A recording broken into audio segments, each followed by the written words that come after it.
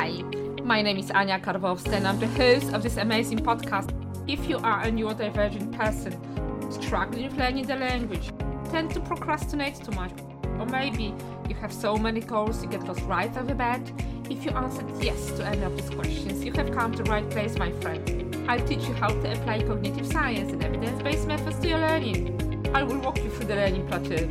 If you're scared to talk, the vocabulary evaporates your mind. You have been studying for ages, following shiny objects, binge-watching Netflix, hoping that the knowledge will cross your head for osmosis. If so, I'm here to help you. I'll show you how to study and tackle the language, and most importantly, how to make it stick. I'm inviting you on the journey with me. Let's add a science sprinkle to your learning. Hello, good morning, good afternoon, depending where you are and when you are listening to me.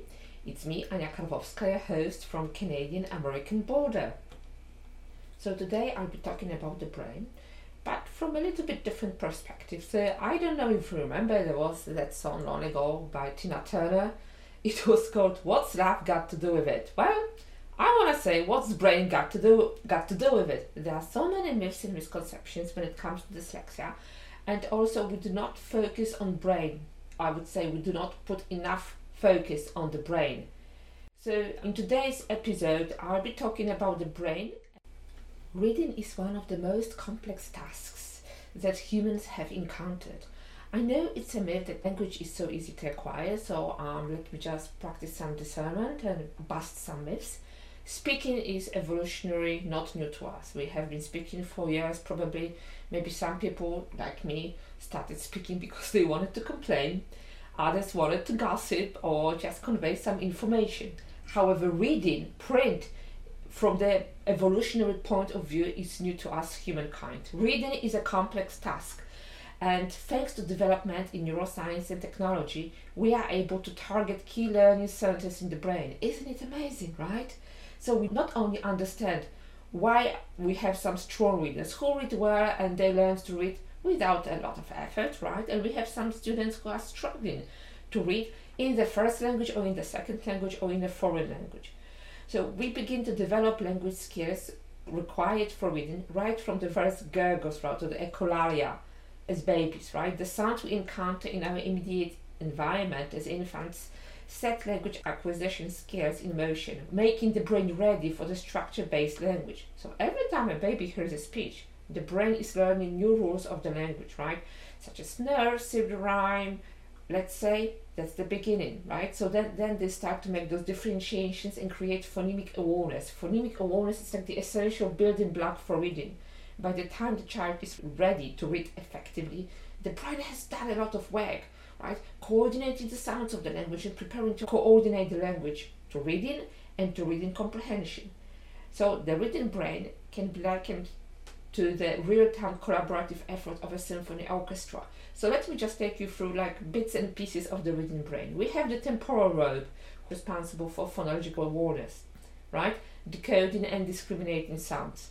We have the frontal lobe, handles speech production, reading fluency, grammatical usage and comprehension. And then I will just segue a bit, and I do apologize, but I think it's important. If we want to teach our students grammar, it's not enough just to have those sounds and plays and the kids jumping around. Look, movement is very important. I'm not saying it's not. However, students need to have something which we call a grammar awareness. So it has to be taught explicitly. Then we have the angular and submarginal gyrus, and they are called the reading integrate. So there were studies that compared children with and without reading disability, dyslexia. So I'm just using two terms because I know in some countries they refer to it as reading disability. And the non-impaired readers, let's say, had more activation in all areas to be important for reading than the children with dyslexia. That's why multisensory component is so important, because then you activate it, and I will talk about the letterbox in a second, right? So it was suggested that children with dyslexia, there is a disruption in the rear reading system in the left hemisphere, that's called for skilled fluent reading. And the finding could explain the common experience in school that children with dyslexia develop into accurate readers, and they will learn to read at a great level, but it might be a little bit slower and it might be a little bit laborious So that is why we need to apply structured literacy, and the practice has to be sequential, cumulative, and explicit, so that they develop that fluency. And yes, they can be fluent, it goes without saying. It takes more practice, it takes more work, but yes, they can be fluent.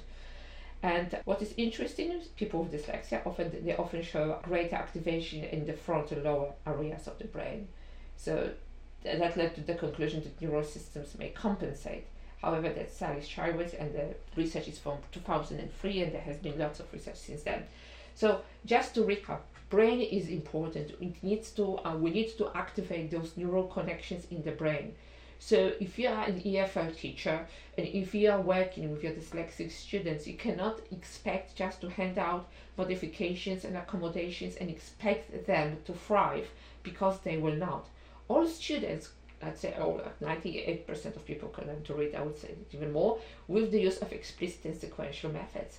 Moreover, if you teach your students structured literacy in the EFL classroom, they will not only be fluent, even though they may be reading at a slower pace. Sometimes it happens, there are students with profound dyslexia, but they will be fluent, and they will be readers, and they can learn to read and write in any language.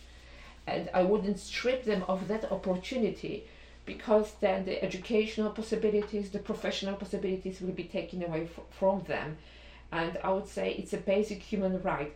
I even came up with the phrase, I'm a huge fan of Anita Archer, and once she said a very important quote to me. She said, teach the stuff and cut the fluff. And I sort of transformed it into teach the stuff and cut the laugh. Sorry, your students do not have to laugh books, really. It's hard, I know, I'm a bookworm, I love reading, but your students do not have to be the lovers of reading. So Stanislaus Dehaene, in his book Reading in the Brain, and also in his other research papers, he's a very prominent professor, but just to the point, he invented the idea of the concept, I would say, of neuronal recycling. So he invented the concept of a letterbox. So humans rely on particular brain structures for the spoken language, right? The network of the left superior temporal and inferior frontal regions, right? Even at the age of 2 months of age, the network can be seen in the brain scans, when babies listen to sentences in the mother tongue, etc.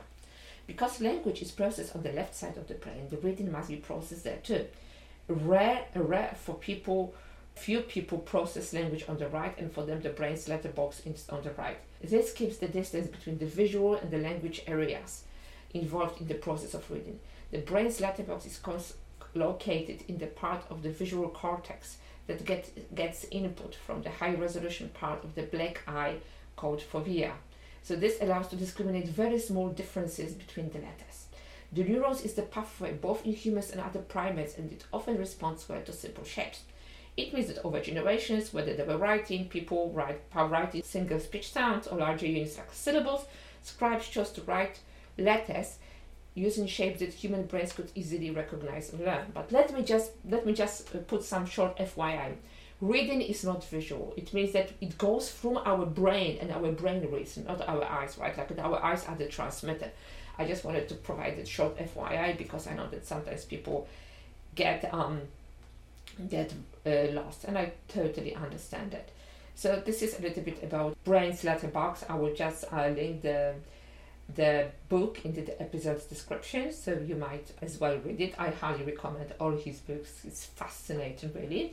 As well as Mary Ann Wolf's Proust and the Squid. It's also a fascinating book, and it's a journey through reading and how it develops, and I highly recommend it. And just to recap, we have been talking about the brain and all the functions that the brain has, and about dyslexia and reading in English as a foreign language and English as a second language. I would like to invite you to subscribe to my Dysletter.